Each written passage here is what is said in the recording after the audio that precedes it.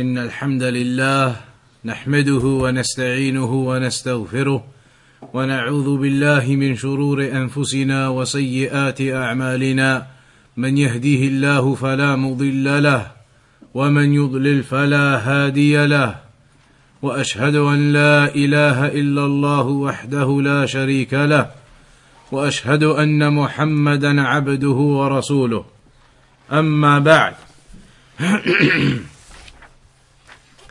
In tonight's lecture, insha'Allah ta'ala, we're going to discuss the supererogatory prayers.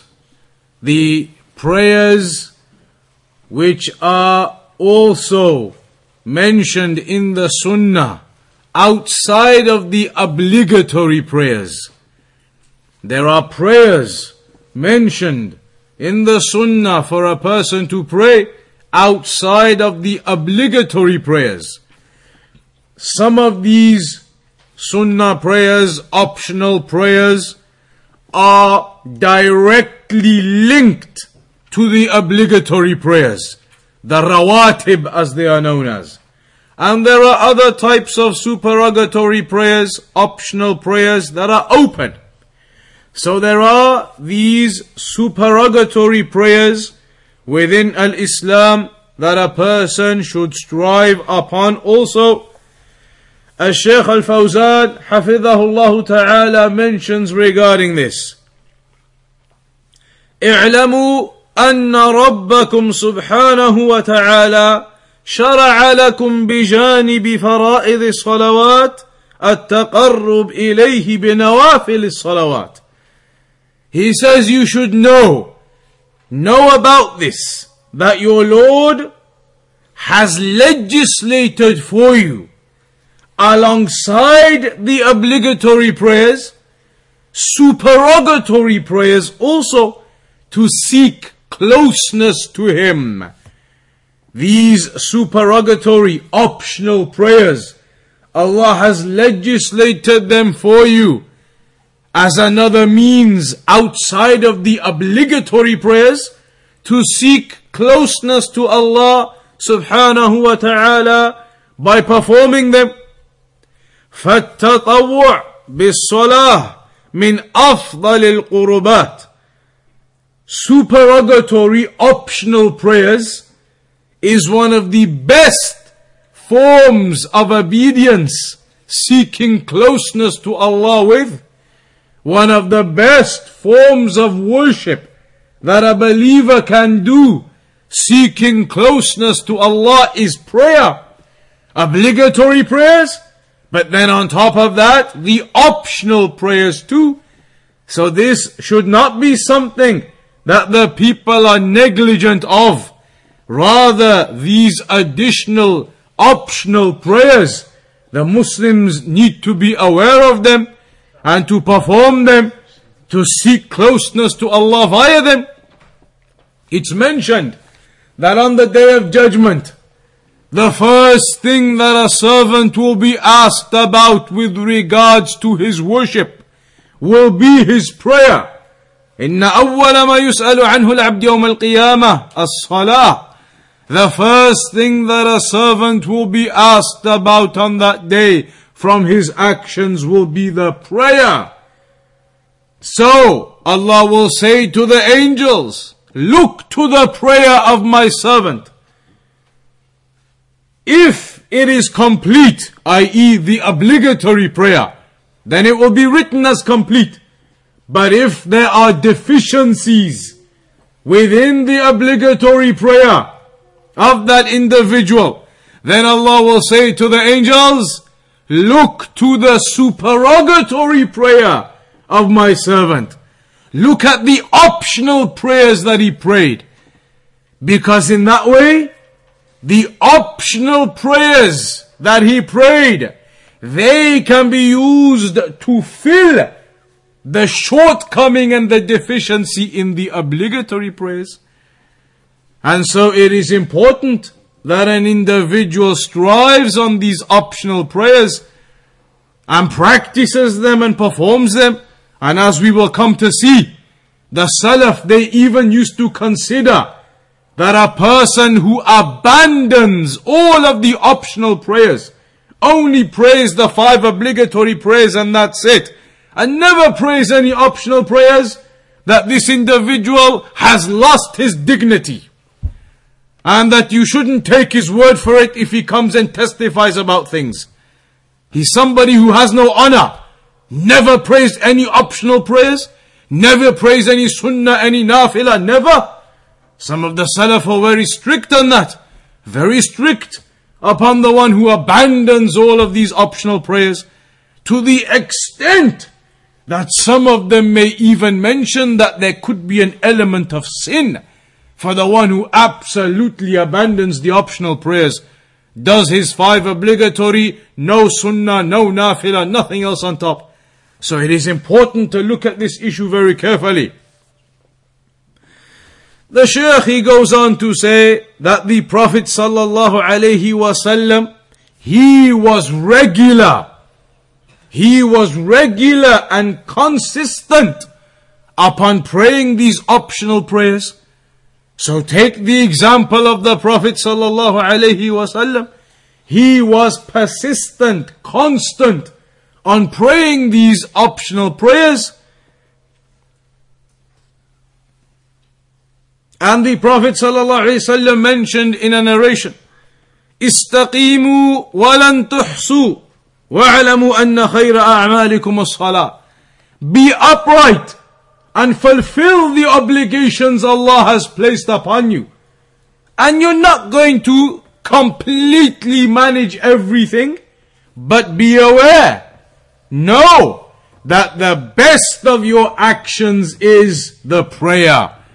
Be aware of this fact. The Prophet ﷺ said, the best of your actions is the prayer. وَالصَّلَاةِ تَجْمَعُ أَنْوَاعًا مِنَ الْعِبَادَةِ. One of the reasons why the prayer is such a great act of worship is because it includes within it so many different types of worship. The prayer isn't just one type of worship.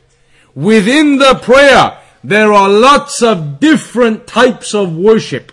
So for example, recitation. Do you not recite the Quran in the prayer? There is recitation in the prayer. Ar-ruku', bowing to Allah in the prayer. Sujood, prostration to Allah in the prayer. Physical acts of worship. Dua, do you not make dua in the prayer? That is a part of the prayer and that is an act of worship too. Adh-dhul, submitting yourself and understanding and realizing how you are in poverty before Allah subhanahu wa ta'ala. That you are just one tiny creation from all of the creation of Allah. That you are just one small thing. You recognize and you realize your poverty in front of Allah. That is also a form of understanding and worship. وَمُنَاجَاتُ الرَّبِّ. And also you are calling upon Allah in the prayer. When you recite Surah Al-Fatiha, when you recite Surah Al-Fatiha, then it's mentioned in the hadith that Allah has split the Fatiha in two. And that when the servant recites the Fatiha, Allah subhanahu wa ta'ala replies to him. When the servant praises Allah, Alhamdulillahi Rabbil Alameen, then Allah says, my servant has praised me. Ar-Rahman Ar-Rahim Maliki Yawmiddin. Allah says, my servant has extolled me. My servant has exalted me. It is a dialogue. So you are calling upon Allah subhanahu wa ta'ala. So there are all these various forms of worship all together into this one act of worship, the prayer. Hence it is such a great act of worship. So when we talk about these supererogatory prayers, you then now realize why it's important to understand what they are, these optional prayers, and that you guard over them as much as you are able, and you perform them as much as you are able. With regards with regards to these supererogatory prayers, these optional prayers, you could say that generally speaking there are two types. The optional prayers. All of the discussion here is about the optional prayers. The obligatory prayers, we've already discussed them in the previous lessons. The rulings about the obligatory prayers. The Fajr, the Dhuhr, the Asr, the Maghrib and Isha. Now we're talking about the optional prayers, the Sunnah prayers, the Sunan, the Rawatib, the Nawafil. Those can generally be categorized into two categories. Two types of optional prayers. One of them is Salawatun Mu'aqqata Bi'awqatin Mu'ayyana. Optional prayers which are mentioned as having particular times to be prayed in. There are certain optional prayers that are to be prayed in particular times only. There are specific times mentioned that this particular optional prayer should be in this time, and this particular optional prayer should be in that time. So there are some types of optional prayers where times are given in the Sunnah. This is when they are supposed to be prayed.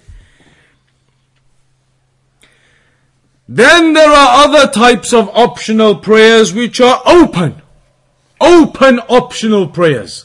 They are not linked to any particular time as such. You could pray them at whatever time, as long as it is not in the forbidden times, which we will mention soon. So, generally speaking, you could mention there are these two types of prayers. Optional prayers. Certain optional prayers where times have been given in the Sunnah, this is when you should pray them.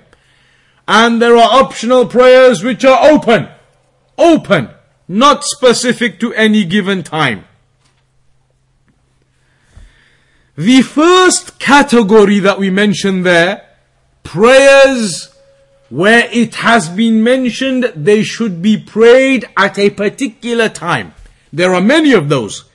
For example, there is the eclipse prayer. There is the eclipse prayer, and that is obviously prayed at a particular time, at the time of an eclipse. Similarly, al-istisqa, the rain prayer, when a drought overcomes an area or region, and so the people, it is sunnah for them to pray the prayer for rain. That is again at a particular time, at a time of drought. You have also the Taraweeh prayer. Again it is mentioned when in the day that is to be prayed.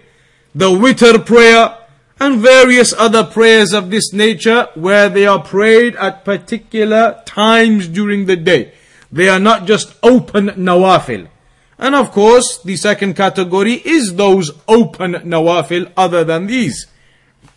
So firstly then, if we begin with the Witr prayer. If we discuss the Witr prayer firstly. One of the reasons why we would begin with the Witr prayer is because the Witr prayer is one of the most emphasized optional prayers. This is one of the most stressed optional prayers in the Sunnah. That a Muslim really should pray the Witr prayer. It is very emphasized, very stressed in the Sunnah regarding the Witr prayer and the importance of it. Some of the scholars, they even have the opinion that the Witr prayer is an obligation. You're supposed to pray it and you can't miss it. But many of the scholars have mentioned it is from the most emphasized of the supererogatory prayers.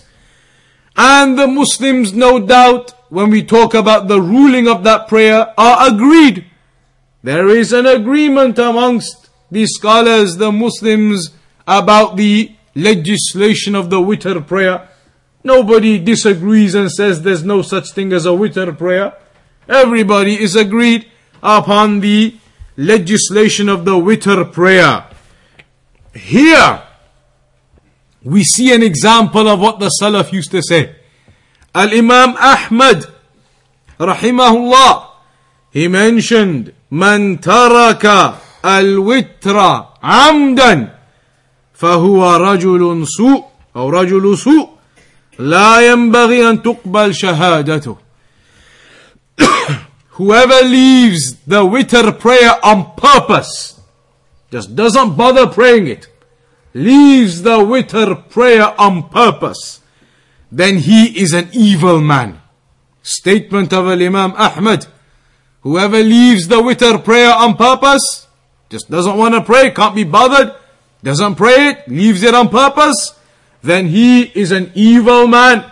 لا تقبل أو لا ينبغي أن تقبل شهادته. It is not suitable to take the testimony of such a person.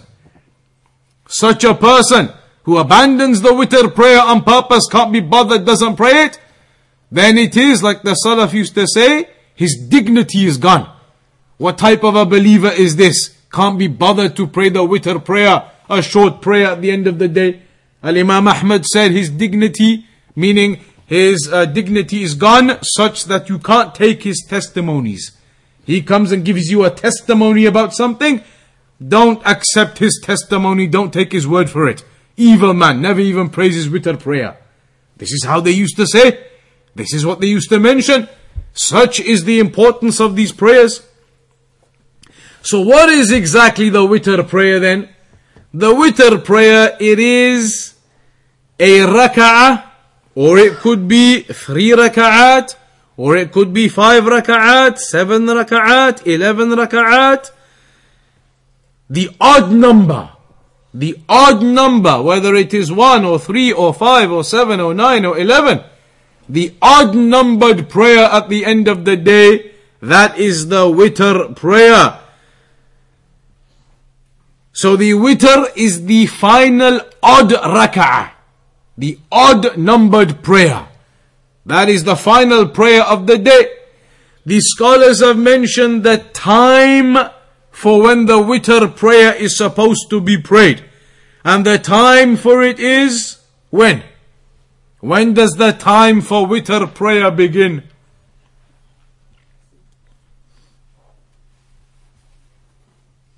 Nobody knows when you're supposed to pray witr.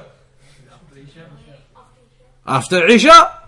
So the witr prayer begins after Isha, and you can carry on praying it up until what time? Up until the Fajr time enters. Up until the Fajr time enters.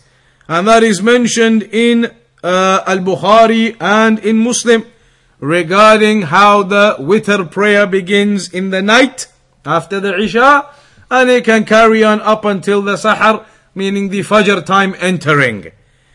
And there are many ahadith regarding the witr prayer. Many ahadith regarding the witr prayer and the importance of praying it.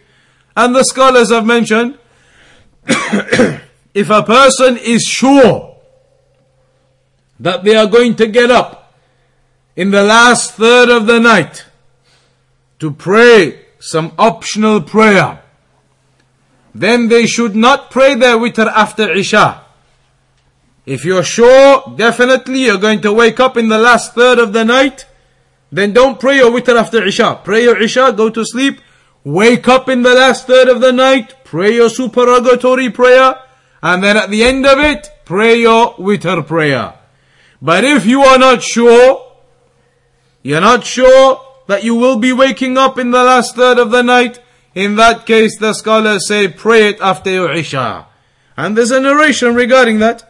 It is mentioned in the hadith in Sahih Muslim of Jabir عن النبي صلى الله عليه وسلم أيكم خاف ألا يقوم من آخر الليل فليوتر ثم ليرقد.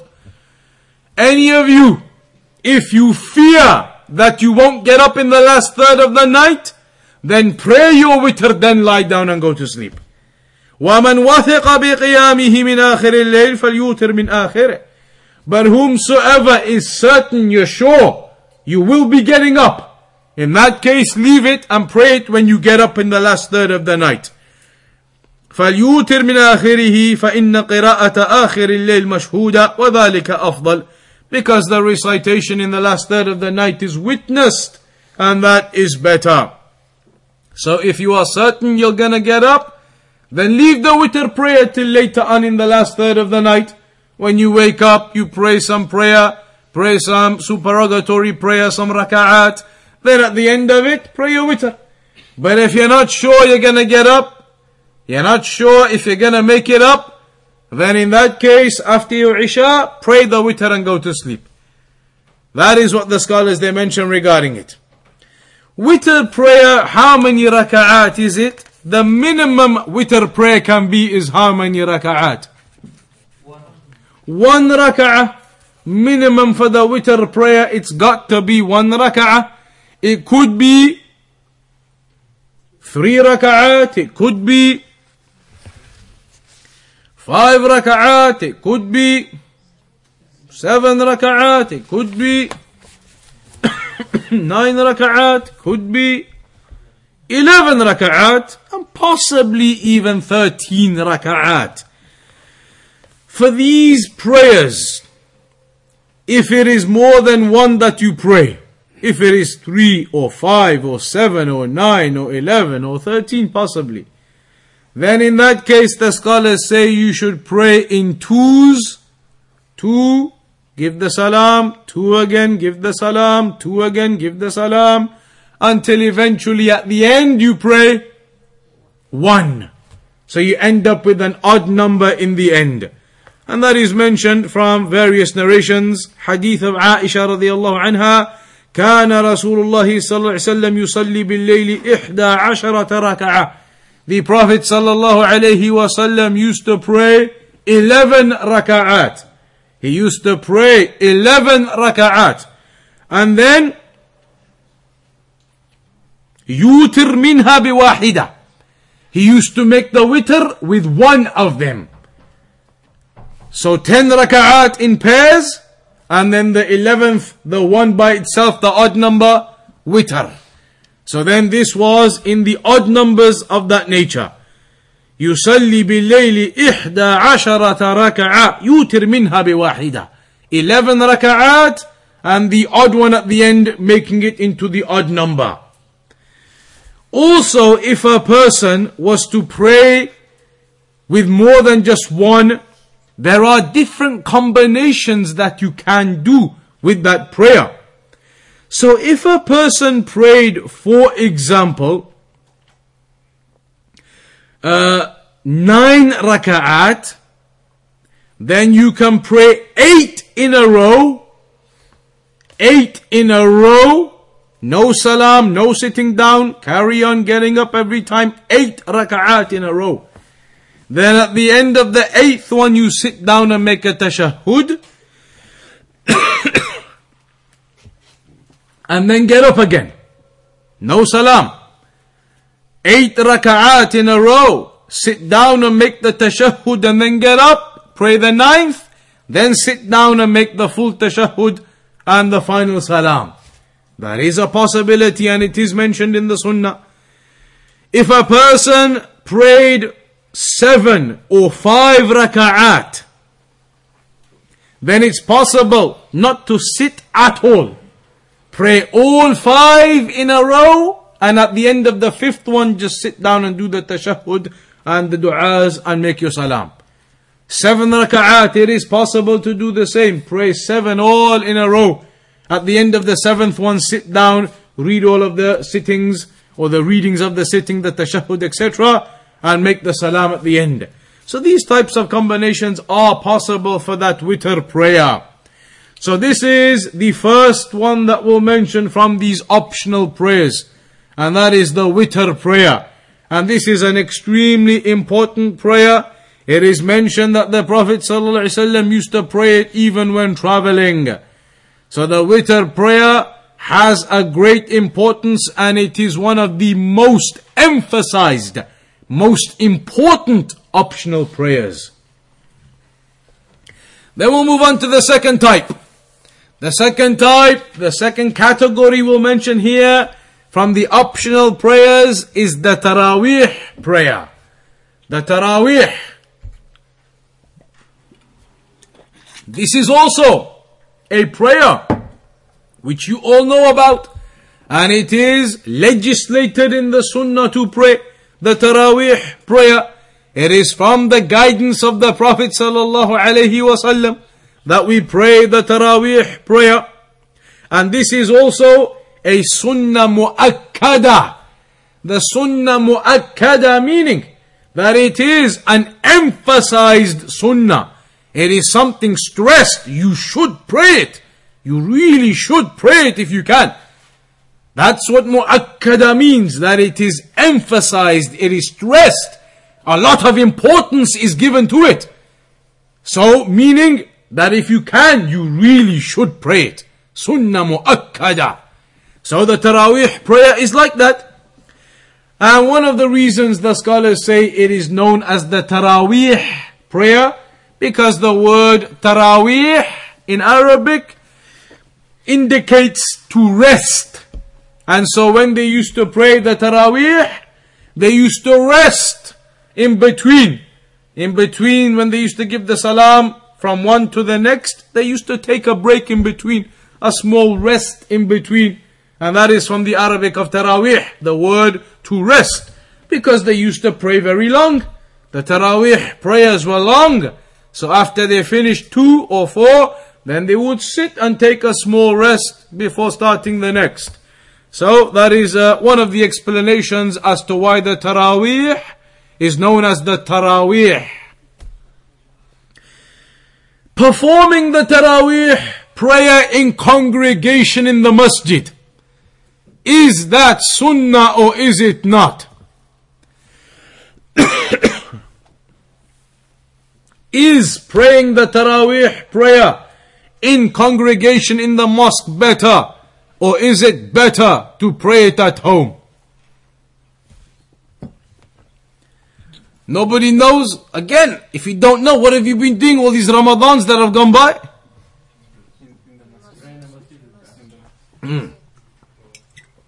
So, many of the scholars mention that it is better to pray in congregation in the mosque. How about the women? For the sisters? All of this is really a similar issue. Firstly, with the men, most of the scholars say it is better for them to come and pray in congregation in the masjid. And there are evidences for that. Some of those will mention them now. There are some scholars who may say, looking at the evidences, it appears that actually it is superior to pray at home. What would be the overall general evidence that some scholars may refer to in saying that Taraweeh is actually better at home? The hadith where the Prophet ﷺ said, the best prayer for a man is in his home except for the obligatory prayers. Obligatory prayers, of course, in the masjid. But the hadith says otherwise, the best prayer for a man is in his house, except for the obligatory prayers. That's what the hadith says. Obligatory prayers in the mosque, in congregation. But the other prayers, supererogatory prayers, the hadith says, in your home. So some scholars say the Taraweeh comes under that general ruling. It is a supererogatory prayer.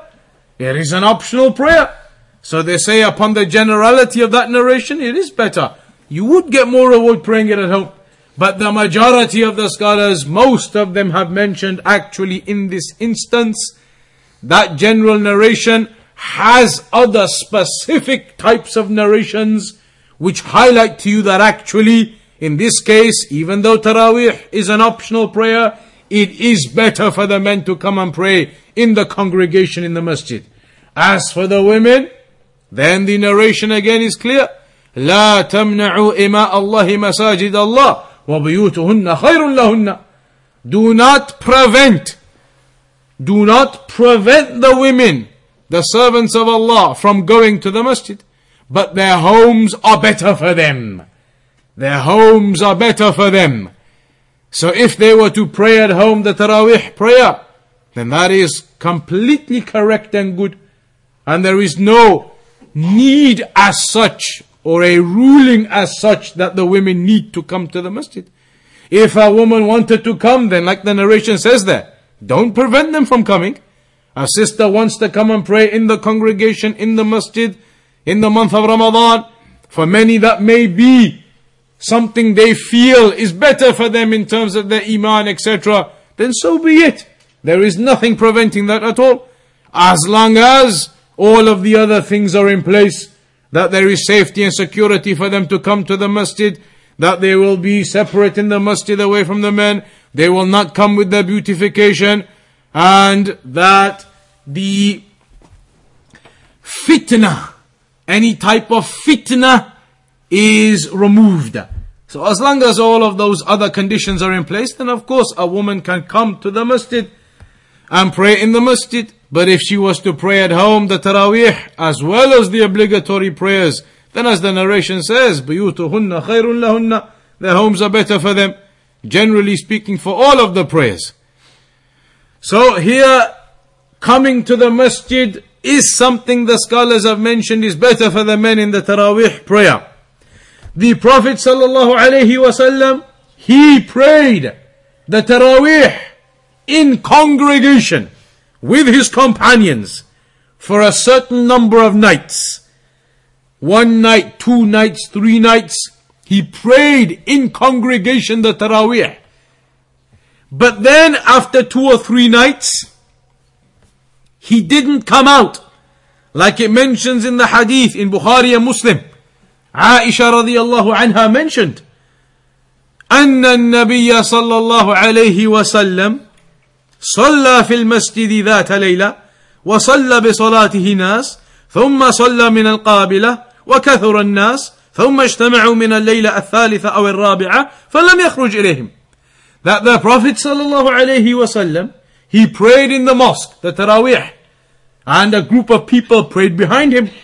The next day he came and prayed again, the Taraweeh, in congregation. And the congregation was even bigger.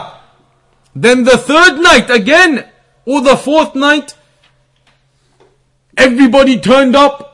But the Prophet ﷺ didn't pray the Taraweeh in the congregation with them. He didn't do it. So then, when the next morning occurred, when the next morning occurred, قال قد رأيت الذي صنعتم فلم يمنعني من الخروج إليكم إلا أني خشيت أن تفرض عليكم. The Prophet ﷺ said, I saw what happened. I saw that all of you were congregating for the congregational Taraweeh.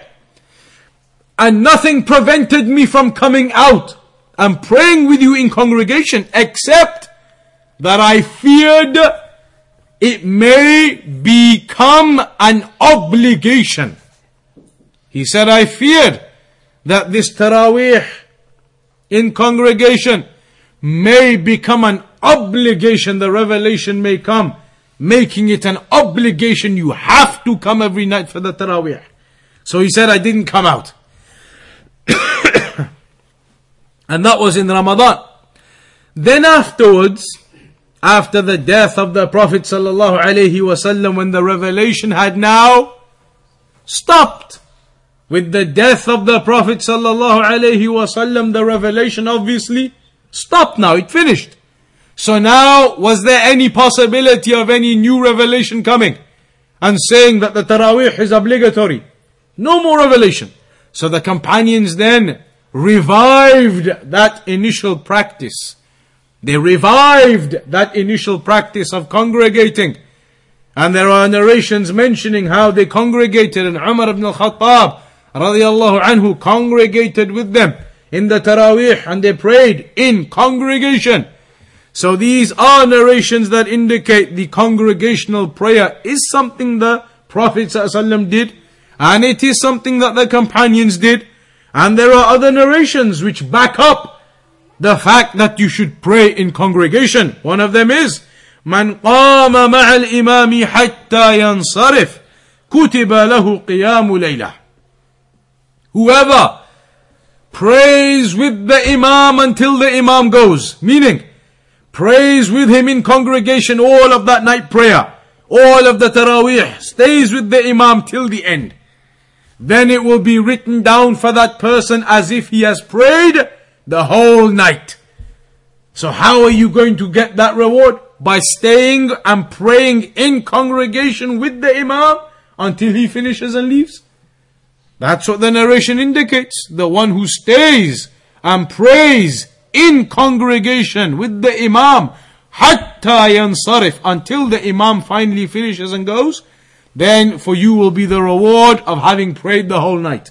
So that indicates that clearly, to get this reward you need to be in the mosque praying in the congregation behind the Imam. So there are these various types of narrations that indicate it is better for the men certainly to come and congregate in the masjid and pray that Taraweeh optional prayer in the masjid. And this is something which is established in the Sunnah. The question then is, what is the question?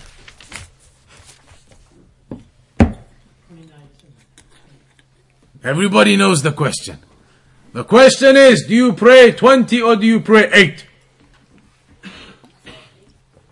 And if you look into the books of fiqh, you could carry on those combinations until you come to 40 plus. In the books of fiqh, there are 40 plus combinations that are mentioned. Nowadays people know 2 combinations, 8 or 20. In the books of fiqh, they mention 40 plus combinations. 33, 36, 40, all types of numbers, different combinations are mentioned in the books of fiqh. So how many do you pray? How many raka'at are supposed to be prayed? 8 or 20 as people commonly know it now. But often, if you look into the books of fiqh, you will find many, many more opinions than just 8 and 20. Up to 40 plus, 44 if I remember correctly. Opinions about the number of raka'at for the Taraweeh, for the night prayer. With regards to this, there are some scholars who have mentioned that a person should not go beyond how many? Maximum, some scholars say you should never go beyond 13. With the witr included, everything 13. That is in some narrations. Other narrations they say only up to 11. 11 when people think about it, how they think about it, 8 Taraweeh, 3 witr. 11 raka'at altogether. So in some narrations it mentions 11 maximum. In other narrations 13 maximum with the witr at the end. That is what some scholars say. What is the reason? What is the reason for stating that it is only up to that number maximum?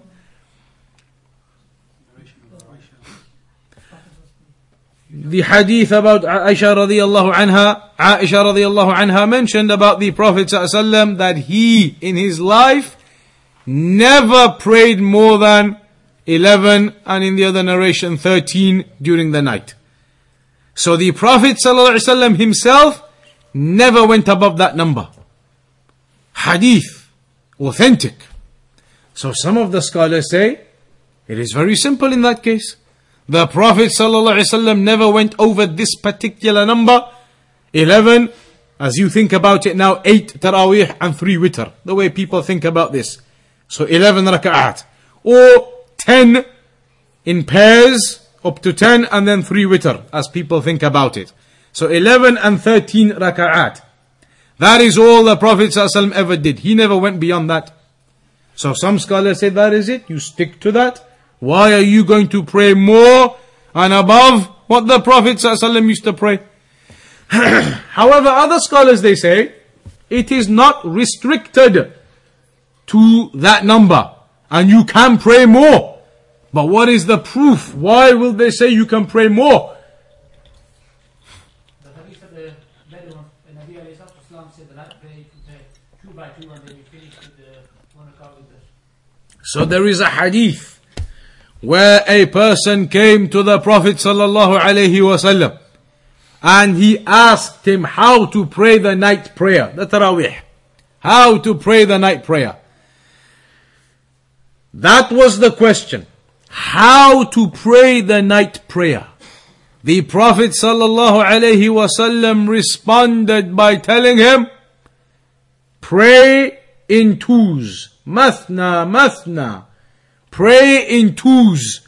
2, then salam. Start again, 2, then salam. 2 again, salam. 2 again, salam. How you pray the Taraweeh? He said to him, pray in twos. And then at the end, do the odd number for the witr. That's all he mentioned to him. Did the Prophet sallallahu alaihi wasallam mention to him, pray in twos until you get up to 8 and then stop and do the 3 witr and that's it? He did not restrict the individual to a particular number. He just said to him, pray in twos, as many as you want. Pray in twos. He left it open. But at the end, make sure you do it odd as the witr and then you finished. The scholars, they say, this is a proof that you can pray as many as you want for the night prayer. In twos, as many as you want. Just make sure at the end you do the odd number witr and you're done. Because in this hadith, the person came to ask the Prophet sallallahu alaihi wasallam how to pray the night prayer. The Prophet sallallahu alaihi wasallam explained to him the manner of praying in twos. Did the Prophet sallallahu alaihi wasallam tell him a restriction on the number? He didn't. Was that a vital piece of information in this question or not? If somebody came to you now and said, tell me about the Taraweeh prayer, what am I supposed to do? Wouldn't one of the most obvious things you would tell him then be the number that you're supposed to pray? That you pray in twos, but make sure you don't go over 11. And make sure you don't go over 13. Wouldn't that be the most obvious thing you would tell somebody who came to ask you how to pray the Taraweeh? So why did the Prophet ﷺ not tell him that? Why didn't he tell him, pray in twos, but remember, don't go over more than 11 or 13? Why did the Prophet ﷺ tell him?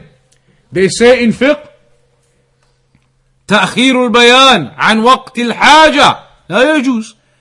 It is not permissible to delay giving some vital information from the point of necessity. This man came in a necessity, in a need to find out how to pray Taraweeh. Right now he needs to know what to do, how to do it so you can do it. So what are the types of things you need to tell him? All of the vital things about the Taraweeh. Tell him how to pray in twos. Tell him how many to pray. Yes? So the fact that the Prophet ﷺ didn't tell him how many to pray, didn't give him any restriction, means this man would have gone away and prayed in twos, maybe 100 raka'at. And then done the witr at the end. Possible or not? Very possible.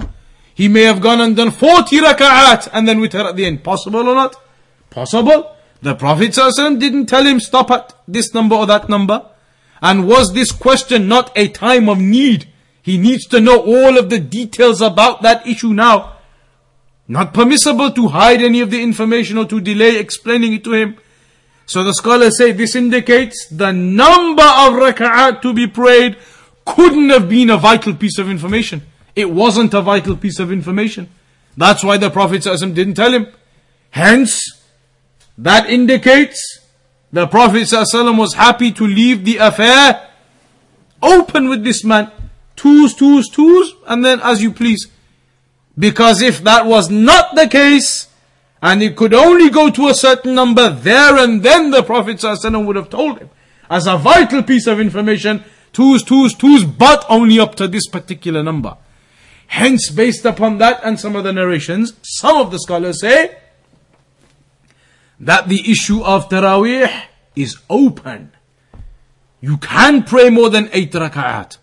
You could pray 12, 14, 16, 20, 22, 24, 30, 36. and do the witr at the end. They say it is open. It is possible it can be left open based upon these evidences. And that is the opinion of some of the scholars, like Shaykh Al-Fawzan and others. They say it is open.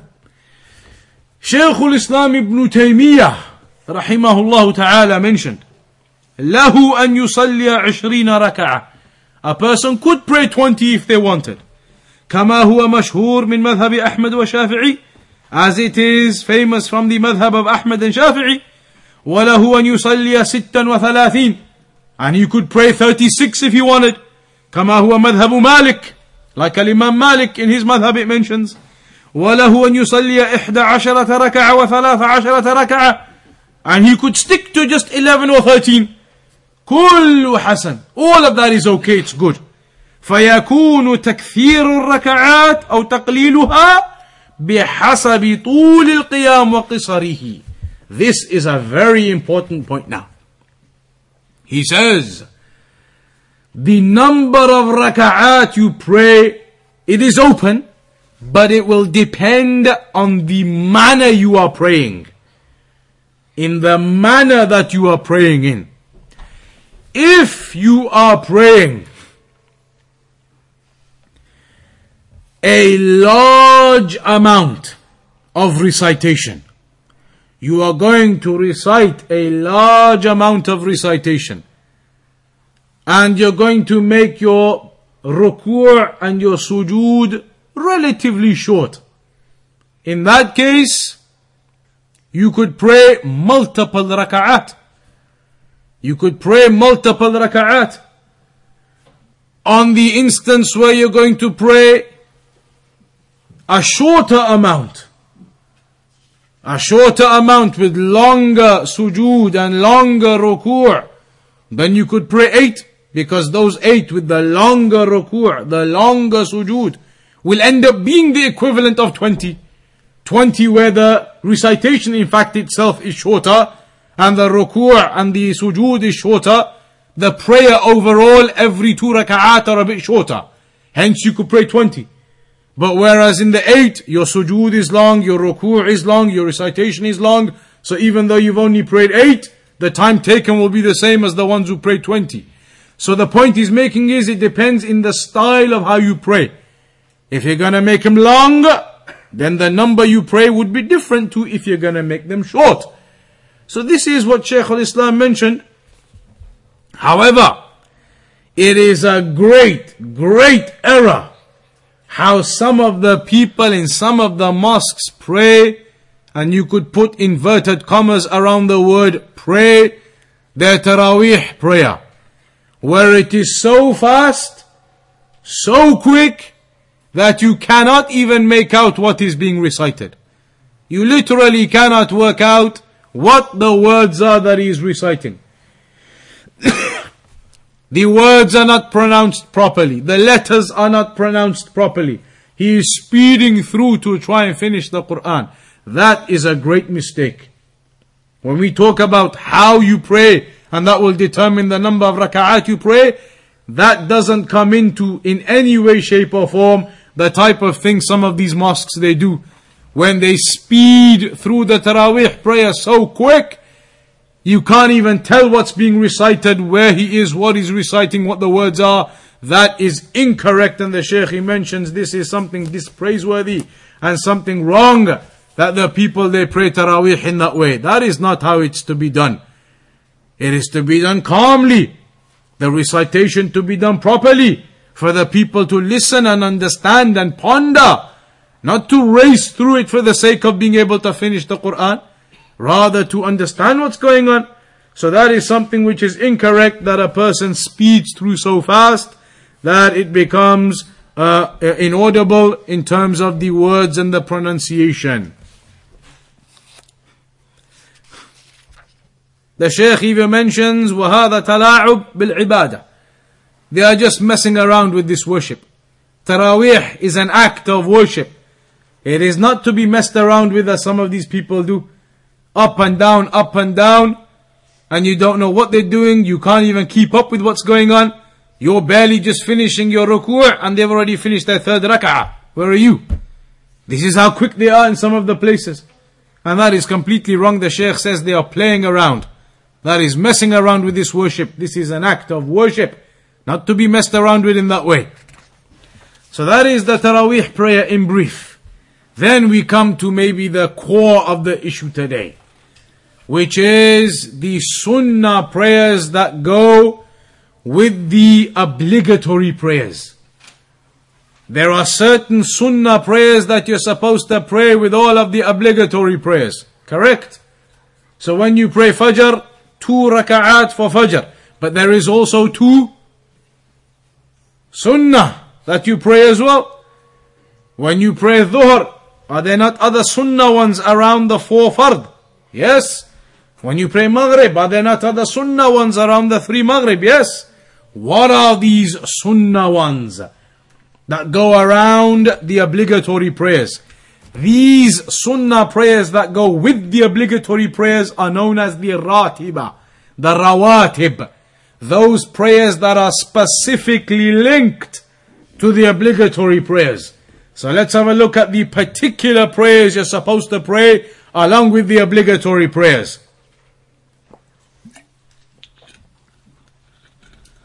These prayers again are prayers that you are really supposed to pray. And it is makruh to abandon them. To abandon these other supererogatory prayers that go with the obligatory ones, or the sunnah that go with the obligatory. If you don't ever bother to pray them, the Shaykh mentions it is makruh. It isn't something you're supposed to do. You're supposed to pray them. You should really pray them. وَمَنْ دَاوَمَ عَلَى تَرْكِهَا سَقَطَتْ عَدَالَتُهُ عِنْدَ بَعْضِ الْأَئِمَّةِ. As we said, somebody who never prays them, then some of the scholars used to say the honor, the dignity of that person is gone. You can't take his word for it when he comes and tells you things. Not sure if he's really trustworthy. He never even prays any of his sunnah prayers. This is how some of the scholars were. This was the dignity of a Muslim, the honor of a Muslim, the trustworthiness of a Muslim. They said, this person, he never ever even prays any of the sunnah. Just comes, quickly prays the fard and that's it. Never anything else. This person, don't know if you can really trust him. Don't know if you can really trust that kind of person. His dignity, his honor, it's all over the place. Never prays the sunnah, never abandons them and neglects them altogether. The A'imma, the scholars used to look down on this very badly. So now then, talking about these, firstly, there is a narration that mentions 12. And in some narrations only 10. There is one narration that mentions there are 10 raka'at of optional prayers linked to the obligatory prayers. In another narration it mentions there are 12 raka'at that are linked to the obligatory prayers. Firstly, we'll do this. Fajr has linked to it how many other raka'at? 2. As you say, 2 sunnah, 2 fard. So it has 2 linked to it. Dhuhr has how many linked to it?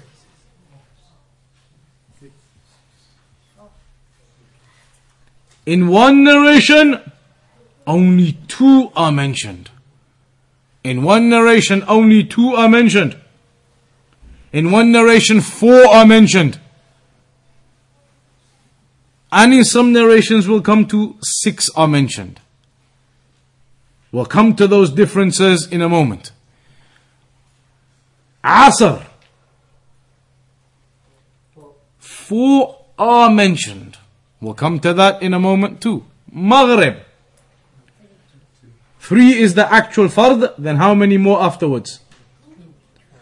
2. And after Isha, 2. So the 10, the hadith which mentions 10, where do you get the 10 from? 2 with Fajr, 4 with Dhuhr, 2 with Maghrib, 2 with Isha. How many? 10. That adds up to 10.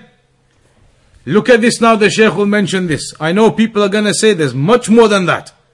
Is that all there is? You've always been taught all of those combinations. 4, 3, 2, 3, 2, 4. All those combinations. There's many more than what we've mentioned here. But to start with this first. Here there is a narration which mentions that there are 10 raka'at to be prayed. Let's look at that first. 2 raka'at before the dhuhr prayer.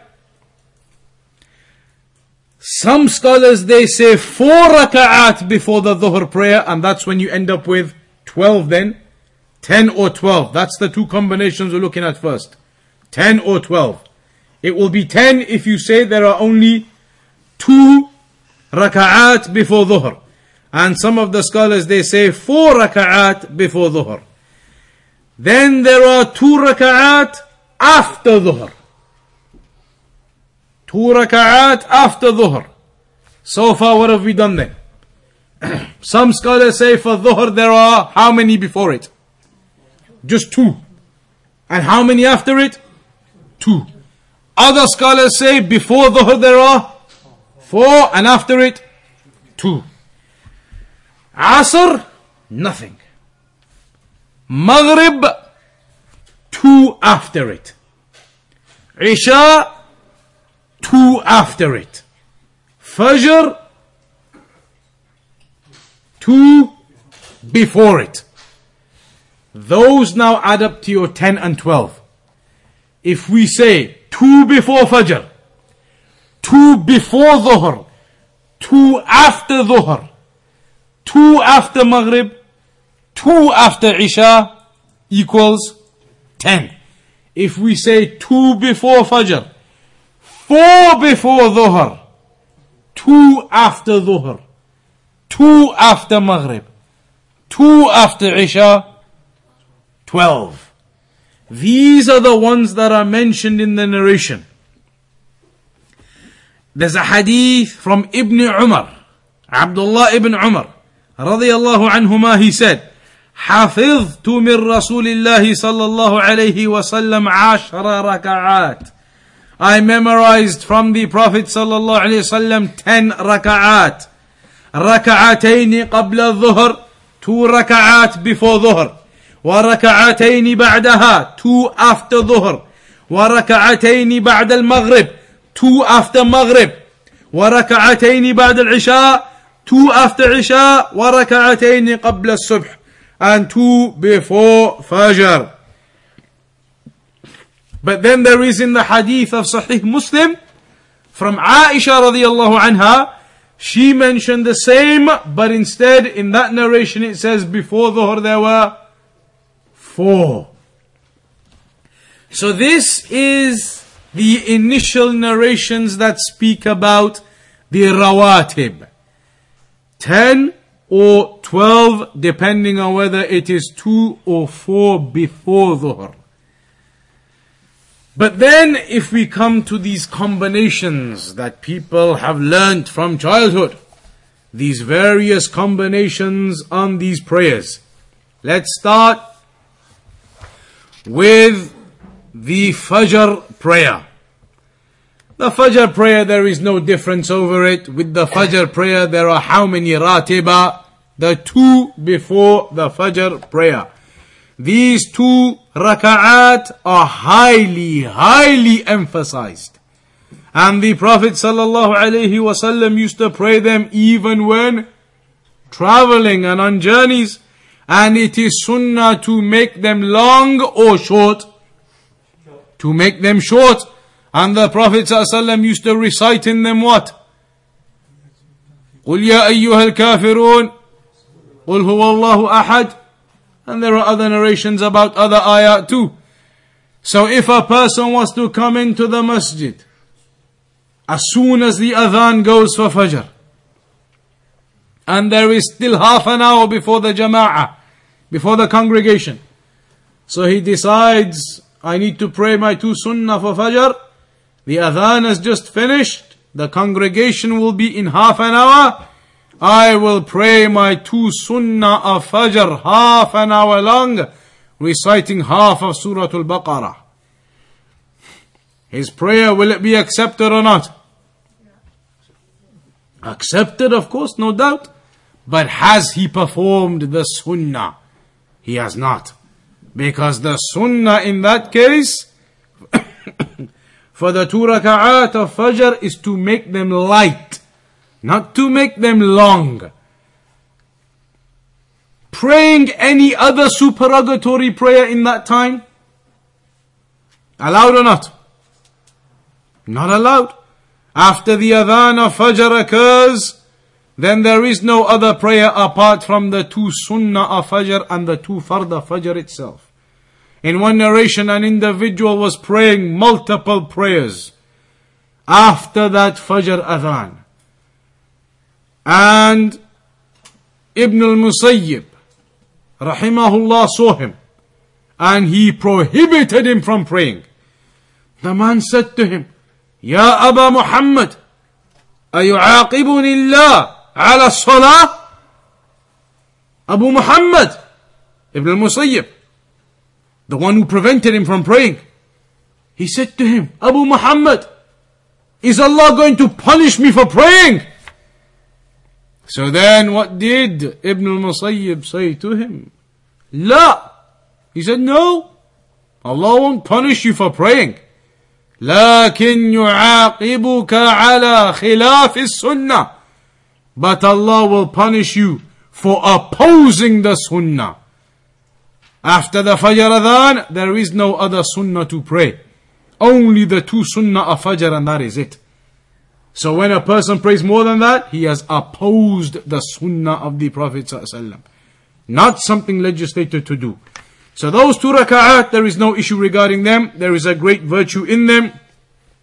Aisha radiallahu anha mentioned, raka'ata al-fajr khayrun min ad-dunya wa ma fiha. That the 2 raka'at of Fajr, the 2 sunnah, are better than this world and everything within it. Better than this world and everything in it. لَهُمَا أَحَبُّ إِلَيَّ مِنَ الدُّنْيَا جَمِيعًا. Those 2 raka'at are more beloved to me than the whole of this world.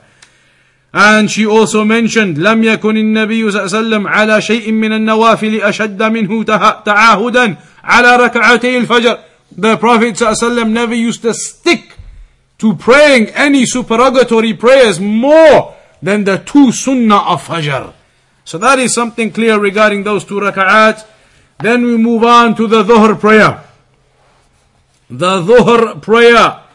Here now you have that issue where some scholars say it is 2 before, 2 after. If that was the case, your combination would be 2, 4, 2. But other scholars say it is actually 4, 2. 4, 2. Some scholars will say it is 4, 4, 2. The ones who say that it is 4,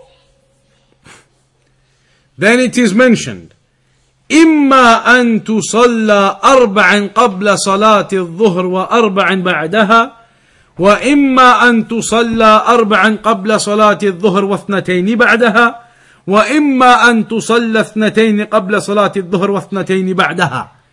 Here the Shaykh mentions, Shaykh Muhammad Bazmul, 3 combinations. 4 before Dhuhr, then the 4 fard of Dhuhr, then 4 after Dhuhr. He mentions there are some narrations indicating that even. But many of the scholars, they mention 4 before Dhuhr, then the actual 4 of Dhuhr, then the 2 after it. And some of them say just 2 before Dhuhr, then the 4 fard of Dhuhr, then 2 after Dhuhr. The ones who say that it is 4 before Dhuhr, then the 4 fard of Dhuhr, then 2, how do you pray those 4 before Dhuhr? How are the 4 to be prayed before Dhuhr? But you do 2 and then salam and then another 2, or do you pray them all 4 in one go? Recommended to pray 2 by 2, but someone prays 4 all at once. No issue with it. So it isn't something which is a sticking point. There are scholars who have mentioned from some narrations, you pray it as 2 and 2. And if a person ended up praying it as all 4, it is acceptable. They mention it would be acceptable. and it would be correct. It's not something you would say is wrong and impermissible. So they do mention 2 and 2, as most of them say, that the prayer is in twos. The prayer of the day, just like the prayer of the night, is in twos. So the one who says it is 4, 4, 2, it should be in reality in the numbers 2, 2, 4 fard, 2 after it. That would be the combination upon that opinion. If it was just 2, then it would be 2, 4, 2. So that is with regards to the Dhuhr prayer, and there are various ahadith and narrations regarding it. What if a person, for whatever reason, didn't manage to pray his 2 or 4 before Dhuhr, and he only made it to the mosque and the congregation for Dhuhr is praying? Can he make up those sunan after Dhuhr or not? No. Yes. The Shaykh mentions من فاتته الأربع قبل الظهر, the person who misses his 4 before the Dhuhr. صلاهن بعد صلاة الظهر, he can. It is mentioned by some of the scholars, you can pray them after Dhuhr too. There is a narration from Aisha radiallahu anha, أن النبي صلى الله عليه وسلم كان إذا لم يصلي أربعا قبل الظهر صلاها بعدها. That the Prophet ﷺ, if he never managed to pray the 4 before Dhuhr, he would pray them after it. And that is something the scholars mention, and there are some other narrations as well, that it could be allowable that a person, if he for some reason was unable to pray these rawatib that go before the prayer, that he could make them up and pray them after the prayer. فالحديث يدل على أن من فاتته الأربع الركعات قبل الظهر صلاهن بعد فرض الظهر مطلقا. This narration seems to indicate that it is allowed to pray them afterwards. However, the issue that the scholars bring is that this particular narration has doubts over its authenticity. And if there are doubts over the authenticity, then it cannot be established that the ruling is you're allowed to make them up after the prayer. So that's where the difference occurs there with regards to whether it is allowed or not. But as they say, to exit yourself, to remove yourself from the difficulty of this difference, then you should just ensure and make time and be careful that you pray the rawatib that go before the prayer. Arrange yourselves and fix yourselves that you are ensuring your rawatib are prayed on time. Then you don't need to get involved in these issues of is it allowed to make it up, is it not allowed to make it up. So that is Dhuhr. Basically, we've come to the conclusion, generally speaking, most scholars will say your combinations are either 2, 4, fard, and then 2. So 2 sunnah, 4 fard, 2 sunnah, as the people learn it. Or you could say 2 sunnah, 4 fard, 2 sunnah. Or you could say 4 sunnah, 4 fard, 2 sunnah. That is the combinations mentioned for the rawatib. Any nawafil, that's an open affair. Those are the ones that we mentioned are open. But the rawatib that have been mentioned specifically attached to every prayer, they are the combinations majoritively mentioned by the scholars. Asr. In the hadith regarding the 10 or the 12 raka'at, Asr wasn't mentioned at all. There were no raka'at mentioned for Asr, no sunnah mentioned for Asr. However, there are other narrations that do indicate there are rawatib for the Asr prayer also.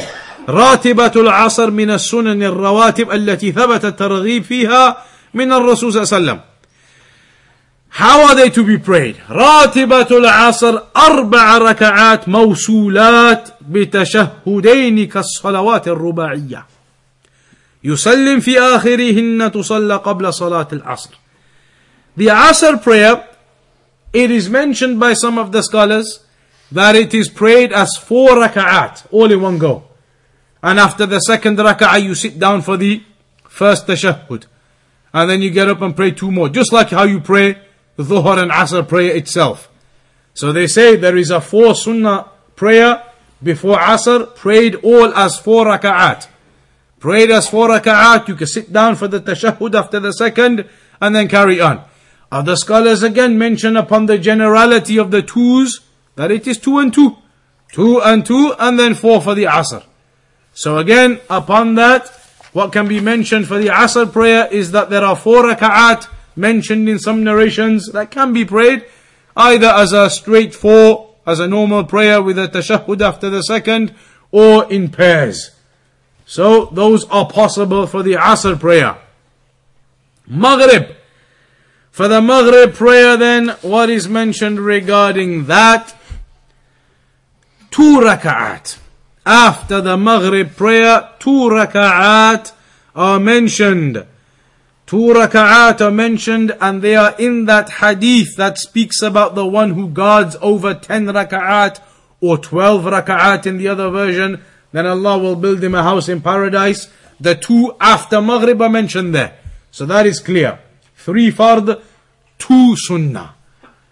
Normally people then memorize it as 3 fard, 2 sunnah, 2 nafal. But the nafal, like we said, nawafil are open. They are not linked specifically to the prayers. Here these are prayers that are linked and mentioned in the sunnah, attached to the prayers, obligatory prayers particularly. For Maghrib, just 2 sunnah afterwards is attached as a particular prayer to it. Nawafil after that, nawafil as you please. So the combination there would be upon that 3, 2. 3 fard, 2 sunnah. Now then after that we come to the Isha prayer. So what is the combination for the Isha prayer? 4, 2 and 3. 4, 2 and 3? All of it. What's the full combination, including the fard?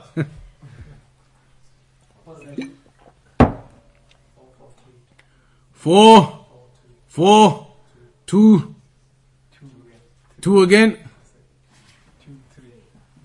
So 4, 4, 2, 3, 2. Isn't that it?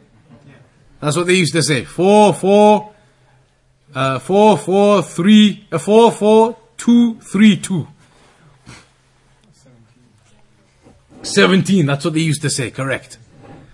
Here the scholars they mention, there may be some narrations indicating those other raka'at. But in the hadith that spoke about the one who guards over his optional prayers during the day, there are 2 sunnah particularly mentioned and attached to the Isha prayer. After the Isha prayer. 4 fard for Isha, then 2 sunnah particularly attached to it.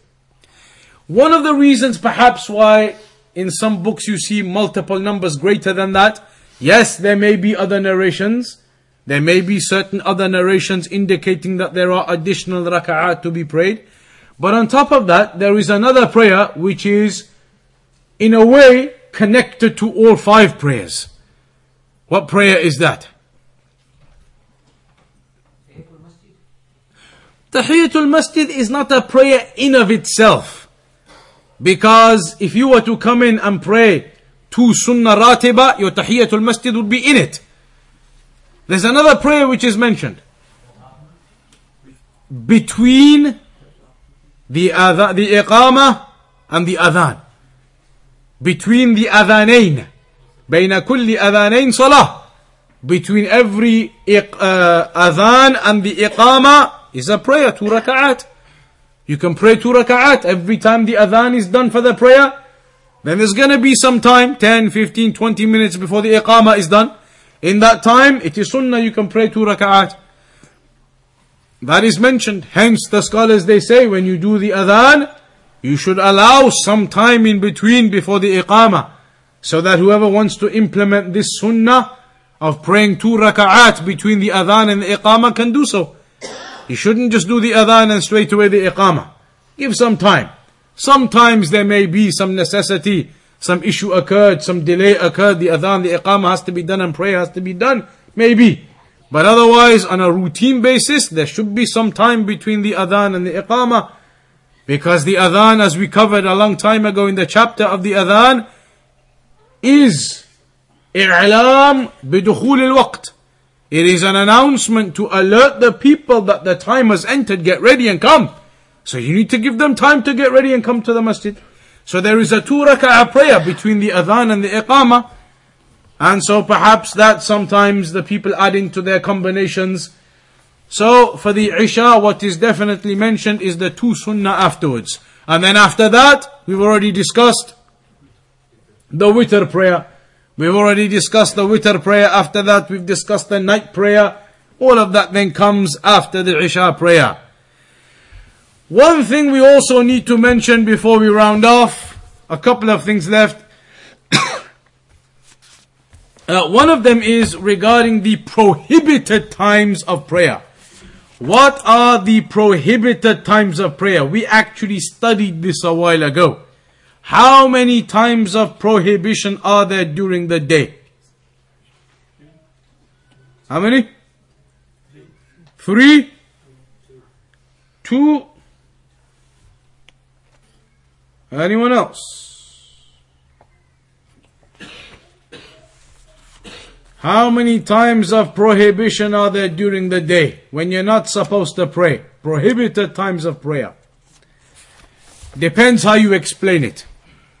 If you explain it generally, then there are 3 times of prohibition during the day. If you explain it with more detail broken down, there are 5. So what is the first prohibition? After the Farz of Fajr, until the sunrise. So after the Fard of Fajr, from Fajr up until sunrise, is there any other prayer after that? In that time? Even from the time Fajr enters, as we've said, the only prayer there is the 2 sunnah of Fajr and the 2 fard. Is there any other prayer? No other prayer is there. There is no other prayer that should be prayed, other supererogatory, optional, just praying nawafil. Shouldn't be done at that time. Praying general nawafil at that time should not be done. So that is otherwise a prohibited time. From sunrise itself up until it rises to the level of an arrow, a spear, that early moments of the sun rising, the moments of it rising, no prayer should be prayed then. That is a prohibited time. Third, the peak, just before Dhuhr, when the sun is at the peak of the sky, that is a prohibited time. Fourth, just before Maghrib, meaning after Asr, you could say. After Asr, when it is approaching the time of Maghrib, that approach into Maghrib is a prohibited time. And the fifth then is actual sunset, when it is actually setting itself. That isn't a time of prayer then. It's mentioned in the hadith, because the sun sets between the 2 horns of shaitan. It is mentioned in the hadith. So those are 5 times altogether. You could summarize into 3. From the Fajr up until after the sun rises up to a spear level as 1. The middle of the day as 2. And from after Asr all the way until after Maghrib occurs 3. Those times are not times of general supererogatory prayer. So if a person came in after Asr and there's time left before Maghrib, and he thinks I might as well just pray some nawafil prayers, nafil, pray some twos, there's half an hour before Maghrib. You cannot do that then. You cannot just pray open supererogatory optional prayers at that time. Prayers that have specific reasonings to them, you can, as many scholars say. So if you walk into the mosque half an hour before Maghrib, 15 minutes before Maghrib, prohibited time. But you can pray Tahiyatul Masjid because it is a specific prayer with a specific reasoning. So the dhawatul asbab, many of the scholars say that's okay, but optional open nawafil in those prohibited times should not be prayed. One more issue to come to, the Jumu'ah prayer. What is mentioned about the Jumu'ah prayer? Which sunnahs are there to pray with the Jumu'ah prayer? Some people say that you pray the full thing that you would normally pray for Dhuhr. All the 2, 2, 2, 4, 2, you pray all of that. Even pray the 4 rakat, fard of Dhuhr. Don't people do that? That is incorrect. The Jumu'ah is the substitute for the Dhuhr prayer. So you don't pray the Dhuhr prayer now. The Jumu'ah is substituting for it. Some people think you've got to pray all of the Dhuhr prayer and everything that goes with it, and then the Jumu'ah as well. That's wrong. So now then, what are the Sunnah prayers that go with the Jumu'ah prayer then? Before Jumu'ah, are there any Sunnah to be prayed before Jumu'ah? No. No Sunnah are evidenced as such that they are linked to the Jumu'ah prior to the Jumu'ah, before the Jumu'ah. Nothing is established as such. After the Jumu'ah prayer, what is established? 2 and 4. 2 and 2, yeah.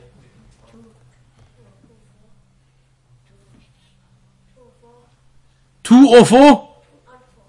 2. 2 and 4? 2 and 2. 2 and 2 or 2 on its own.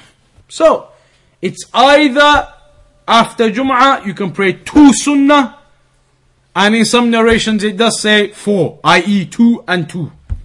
2 and then another 2. Either just 2 after it, or 2 and 2. Both of those are evidenced. There is a narration of Ibn Umar. He says, رَكَعَتَيْنِ بَعْدَ الْجُمْعَةِ فِي بَيْتِهِ, that the Prophet ﷺ used to pray 2 raka'at after Jum'ah in his home. And in another narration of Abu Huraira in Sahih Muslim, إِذَا صَلَّى أَحَدُكُمُ الْجُمْعَةِ فَلْيُصَلِّ بَعْدَهَا أَرْبَعًا. When you pray Jum'ah, then pray 4 after it. So 2 is established after it, 4 is established after it. That is all that is established on the Jum'ah. Praying all of the raka'at as if you're praying the full Dhuhr prayer on a Friday, that is from the misguidance of some of the people. One other point to mention about Jum'ah, you walk in on Jum'ah prayer on Friday, and the muadhin is doing the adhan just as you walk in. So the khutbah hasn't started yet, the adhan is just going. What do you do when you walk in? When the ulama say you pray 2 rakat, so that you can listen to the khutbah 2 for pray when you enter the... So you're saying the person walks in and the muadhin is doing the adhan, that he should just pray his 2 tahiyatul masjid straight away, even though the muadhin is doing the adhan at that time. So you're not saying it. Anything else? You listen to the adhan first, repeat that, so you get the reward of repeating it. Then you pray your 2, lightly. So the other answer here is, if you walk in and the adhan is going on, then stand, wait, listen to the muadhin, repeat after him like the narration says, and then when he finishes, just pray some small 2 raka'at, which means obviously you're going to miss the beginning of the khutbah a little bit, and then join into the khutbah. Both of those are possibilities.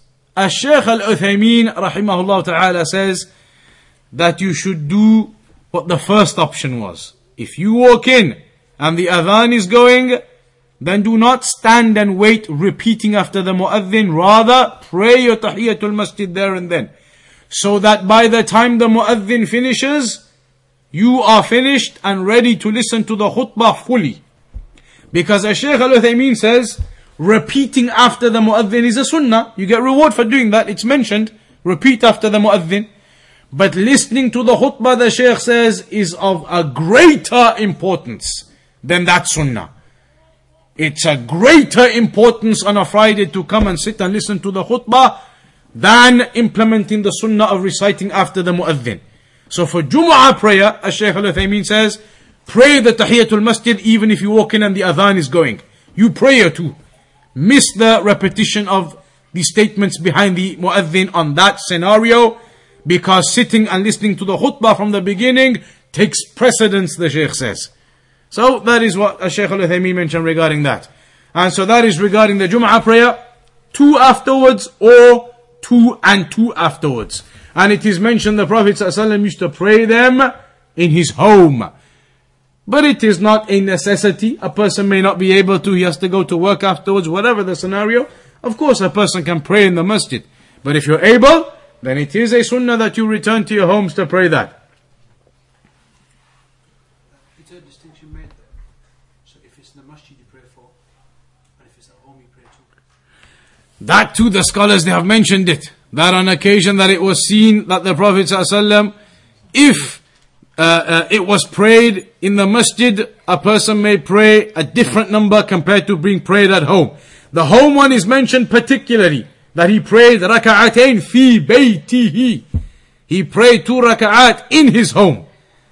But the other distinction, possibly, regarding if it's in the mosque, in the home.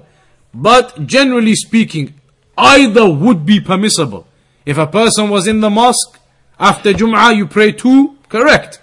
Person was in the mosque, after Jum'ah you pray 2 and 2, it is correct. But then it would just be an issue of what is al-fadil and what is al-mafdul. What is better, what is more rewarding, and what is mentioned regarding the Prophet ﷺ's actions. But in terms of acceptability, both would be acceptable.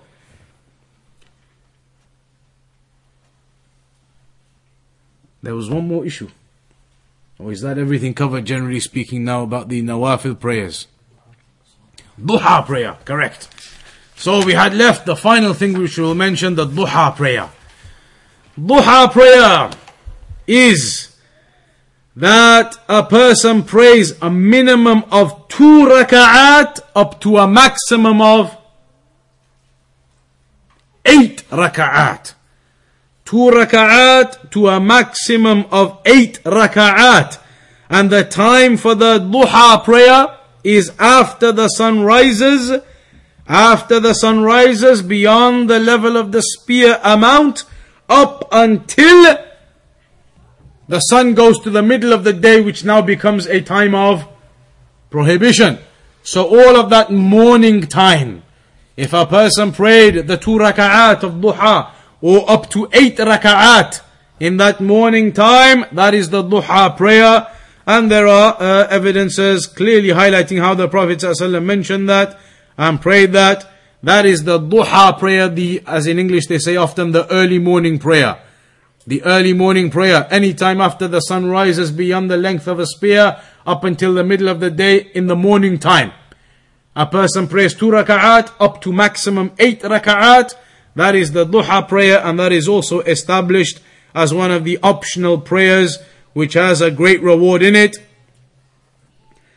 One of the rewards mentioned regarding it is in the hadith where the Prophet ﷺ mentioned a person should attempt to do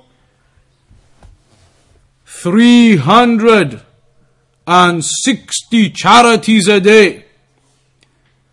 But then how does a person do so many charities a day? In one narration it mentions if you pray the duha prayer, it is equivalent to you having done that huge amount of charity for the day. This duha prayer, 2 raka'at. So there are great rewards in these optional prayers. That is just briefly something we've mentioned now about some of these optional prayers and their virtues. And perhaps the greatest virtue of them is that on the day of judgment, if there is any deficiency in your obligatory prayer, it will be these optional prayers that will be looked at to take them and fill the deficiency, the shortcoming in your obligatory prayers. So a person should strive upon them, particularly those 12 raka'at. Even if you can't do all of the longer combinations people memorize with all of the nawafil in there, put that aside, but at least the 10 or the 12 combinations, 10, 12 raka'at in the day, those you should guard over and preserve.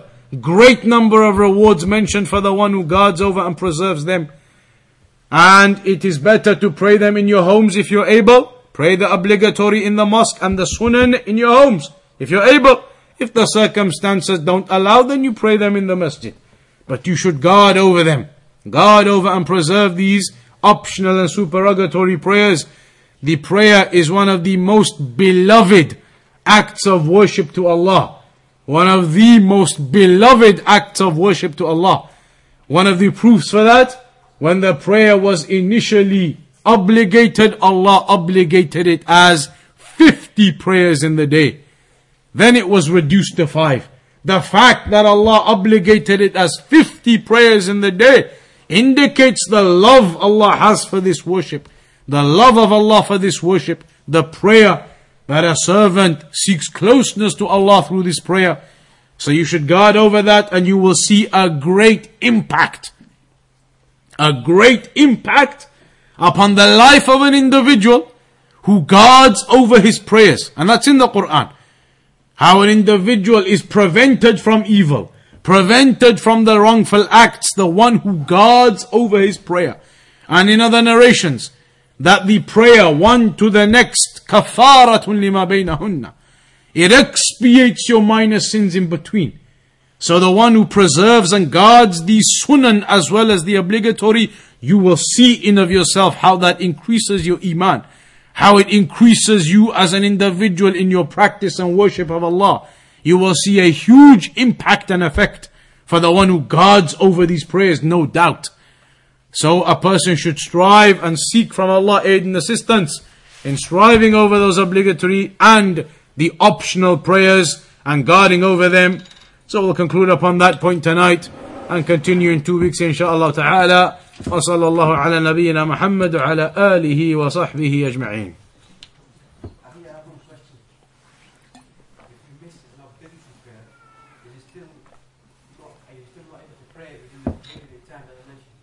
If you miss an obligatory prayer, it depends on how you missed it. If you missed it on purpose, the scholars say, repeat it 1,000 times, it will not be accepted from you.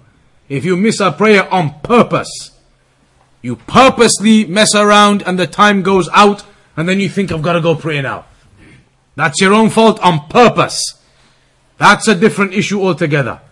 But the one who misses a prayer out of a reasoning, either he was asleep and he never woke up, he tried, he put his alarm and everything.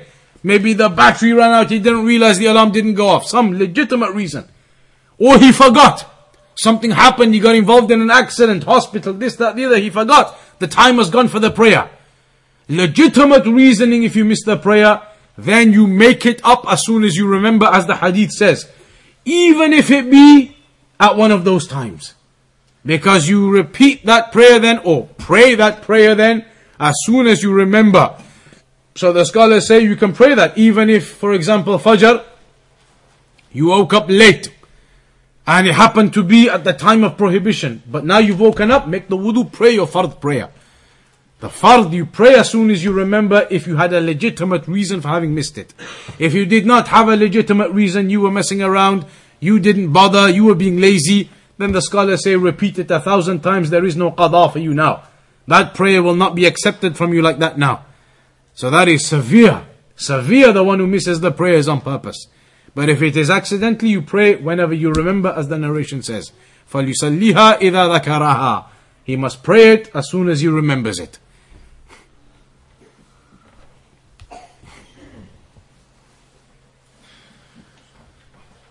If a person has prayed witr before going to sleep and then ends up waking up to pray tahajjud, then how to do it and what to do?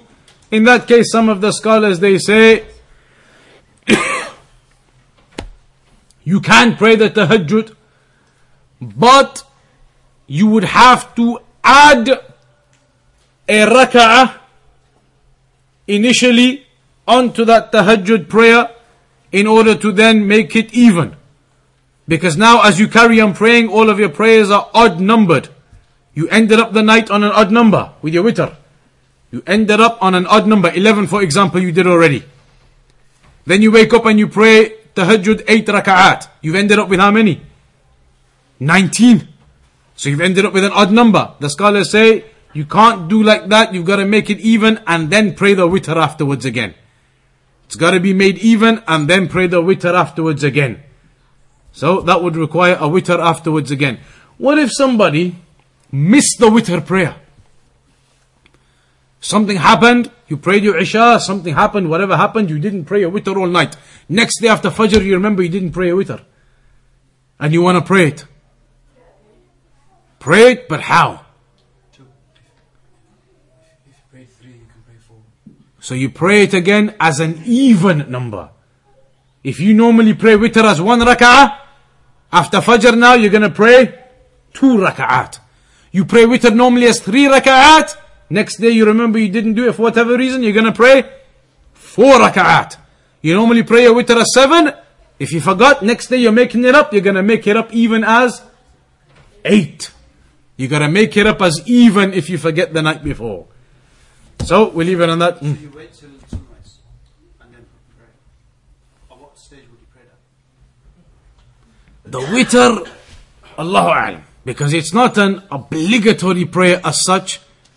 So Allahu A'lam, if it takes the same ruling as the obligatory prayer, you pray it as soon as you remember it, because it isn't a prayer of obligation as such. So that we'll have to investigate whether you would wait or whether you pray it immediately or not. One final one. Regarding the Sunnah of Fajr, is it to be prayed in the masjid or prayed in the home? That again, generally speaking, it's upon the same way as all of the other supererogatory prayers. It's mentioned about the Prophet ﷺ. He used to pray the 2 sunnah in his home and then go to the masjid for the fard. So again, if you can, if you're able, obviously with circumstances and way things are here, mosques are far from the homes of people, etc. If you pray a sunnah at home, you may not even make it in time for the obligatory in the masjid. So it depends on the circumstances. If you are able to pray a sunnah at home and make it to the masjid for the congregation of the fard, then okay, so be it, good. And if you're not, then you come to the masjid straight away, pray a sunnah here, pray a fard here. But otherwise, praying at home generally, yes. And if you miss it, when do you make it up? If you miss the sunnah before Fajr, you make it to the mosque and the congregation for Fajr is going on. You pray the congregation, straight after it you pray your sunnah. And if you didn't get up, you were late altogether, and you woke up after sunrise, then in the normal way you can pray your combination, 2 sunnah, 2 Fajr, 2 sunnah, 2 fard. Just like in the example of the Prophet ﷺ on that occasion when they were delayed. What about the hadith that stresses if you miss the 2 sunnah before Fajr, you pray after sunrise? The best time. If you what? If? The 2 sunnah before Fajr says that after the best time, if you miss it before Fajr, pray after sunrise. In a narration? I'm not sure. It is permissible to pray it straight after the fard. Scholars are giving the fatwa on that. If there is a narration referring to that, regarding leaving it till after sunrise, Allah maybe. But there are fatwa of the scholars saying if you come in at the Fajr time, then after the fard, you can get up and pray 2 sunnah. It can be prayed there and then, after the fard prayer. So we'll leave it there, inshallah, in a couple of weeks' time. Next week it's on as well. Abu Iyad on Friday, and Saturday as well, the grave series, the Day of Judgment and the belief in the Day of Judgment. And Friday the Seerah. So every Friday, Saturday now. Make the times out for those 2 days for these lessons, inshallah.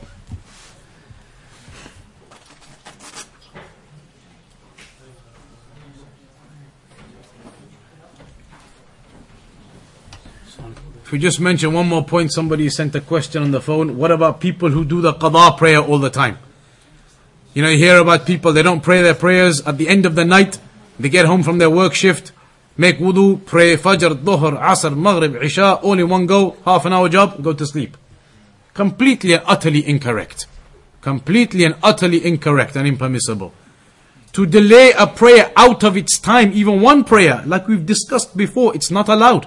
You can't delay prayers out of their times, just like that. Sometimes there may be a legitimate reasoning, but otherwise, generally, no. Every prayer's got to be in its time. There's no such thing as qada like that. So, that is not correct for a person to do so. What if you got the sunnahs the same way? So you got less time at work, you prayed the fard, and then you prayed the sunnahs and you go home, for Dhuhr and... All of them at the end like that. You'd have to look for a fatwa, ask for the scholars to see if that's allowed or not. To go home and pray all of the sunnah. They mention about making up the sunnah. There are some narrations. There are narrations the Prophet did it after the prayer. But like that, for the whole combination, Allah Alam. Do you know, this is regarding wudu. Do you know if you miss saying Bismillah? That's a difference of opinion between the scholars of whether you have to say Bismillah when starting wudu or not. Many of the scholars say it is sunnah mu'akkada mustahab, so your wudu would still be correct upon that opinion. Upon the opinion that they say it's obligatory, then you got to repeat it. Because I did read a hadith where the Prophet ﷺ said you got to read it. No, that's an opinion of the scholars. Okay. Normally, when there is a command in the sunnah, the Prophet ﷺ says, as a command you must do this or you must do that. That means it is obligatory, wajib, obligatory. And the same way, if the Prophet ﷺ says, do not do this and do not do that, means it is haram. That's the default.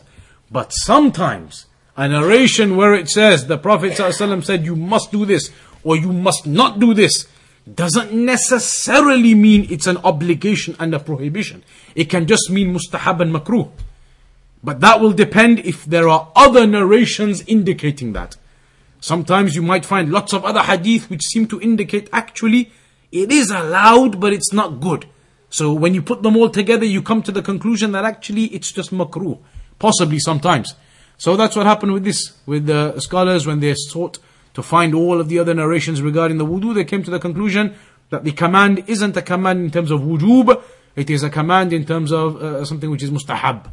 That's an opinion of the scholars. And other scholars, they say it is obligatory. You're right. So can it be khafi or can it be jari? That again, some of the scholars say even in the bathroom, you can pronounce it. It is an opinion of the scholars. Others, they say just say it in your mind. Say it in your mind. In your mind, you think it because in the bathroom you shouldn't be doing the remembrance of Allah. What if you're in a car or in a train, you're in a long journey and you're running out of time for salah? In a car, in a train, in any type of transport, the ruling for the prayer is, we're talking about journeys. You're traveling on a journey. Still, even on the journey, Dhuhr and Asr is together. You can't delay them beyond Maghrib time.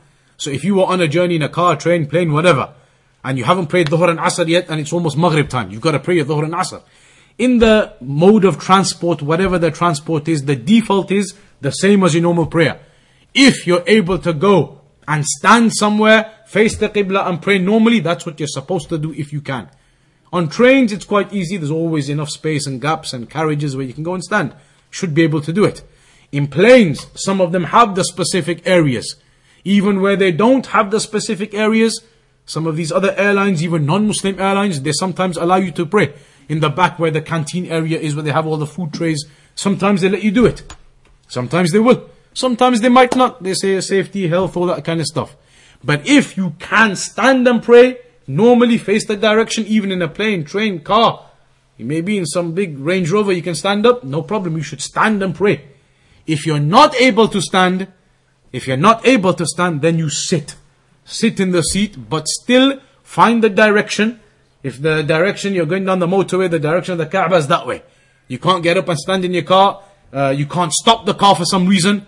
For some reason you can't stop the car. Or in a train which isn't going to stop for you. A plane isn't going to stop for you. Then in your seat, facing the direction of the Qibla, pray. Face the direction, turn your body towards it and start praying sitting down then. But the default is you have to try and stand. But the transport move in different directions. No, there's not. For a train and a plane, it's not really much of a problem. Let's say. Car, but really with a car, the thing with a car is ideally 99% of the time nothing's going to stop you from pulling over. You're supposed to pull over, get out and pray standing up. Train and plane you can't stop, that's out of your control. Then you try and find somewhere to stand. If you can't, you can sit. But in a car you don't have the excuse to sit because you can stop it and stand. The default is you have to try and stand. So with a car, any service station, pull over. Even if you can't do that, you're out of time completely. Need be, pull over on the hard shoulder, go over the barrier and pray. You have to try and stand.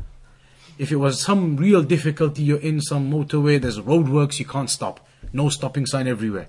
Okay, you're really stuck. Passengers can all pray in their sitting position. If it was a need, that's only out of necessity. Otherwise, you stop the car and get out and pray standing. Is there any need to do adhan before the prayer? That the scholars, they mention as well differently. If you're not in the congregation, the masjid, you're going to make a congregation elsewhere. There are narrations, make the adhan and the iqamah. When there are narrations, the iqamah is sufficient by itself. When you're under compulsion to sit whilst praying in the plane or train, is that prayer to be repeated because you No. stand? If you pray in the plane and the train, then afterwards you don't need to repeat that prayer now. That prayer is legitimate now in those circumstances. It doesn't require to be repeated. And that's why they say if you're in a plane or a train, work out the timings. If you're going to land in the airport, like for example your flight is tomorrow, it's going to land at your destination airport at 3:30 p.m. or 3 o'clock. 3 o'clock is going to land. So you don't need to pray in the plane. They tell you can't stand up anywhere. You can't stand. So okay, you don't need to. You could wait until you land and you've still got time to pray your Dhuhr and Asr before Maghrib starts. So work out your timings and see where you can pray. If your timings are such you can land and there's still time, then land and go and pray standing up instead of sitting down on the plane. But if you think your time is tight, customs, everything, you're not going to make it, then sit and pray on the plane. But they say work out your timings with the planes. Work out your flights, work out your times. Maybe you can pray before the plane takes off. In the departures, you got time to stand there and pray your Dhuhr Asr combined there. Depends where you are traveling in the airport, etc. But you just got to work those out. Seeing as we're talking about travel, the common one that comes up, you leave Britain, which time do you pray? Do you use the time of the country that you're traveling to? How do you work out the time for Maghrib, for example? Maghrib is easy if you're on a plane. Then you just look straight for the sun. Okay. Maghrib is not an issue. And really, that can be the marker. That can be the marker. Because now, for example, if you're going anywhere you're going. If you leave this country, you're heading towards something on a daytime flight. You've got one marker which definitely isn't going to fail, which is the sunset. At some point on your flight, the sun is going to set. And if it doesn't, then you made it to your destination before sunset, you can pray the Dhuhr Asr there.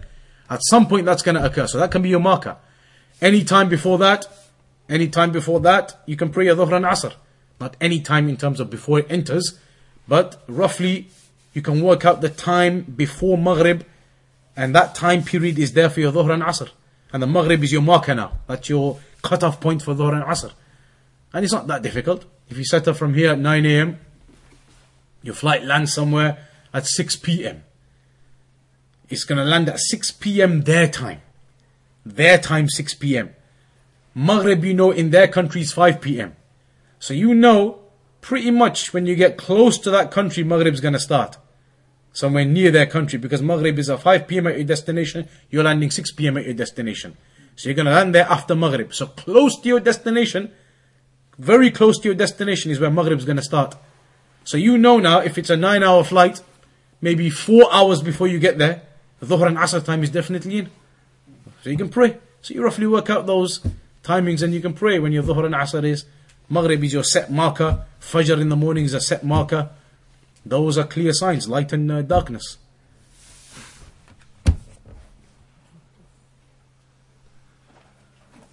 So, inshallah, next time then. Jazakumullah khair.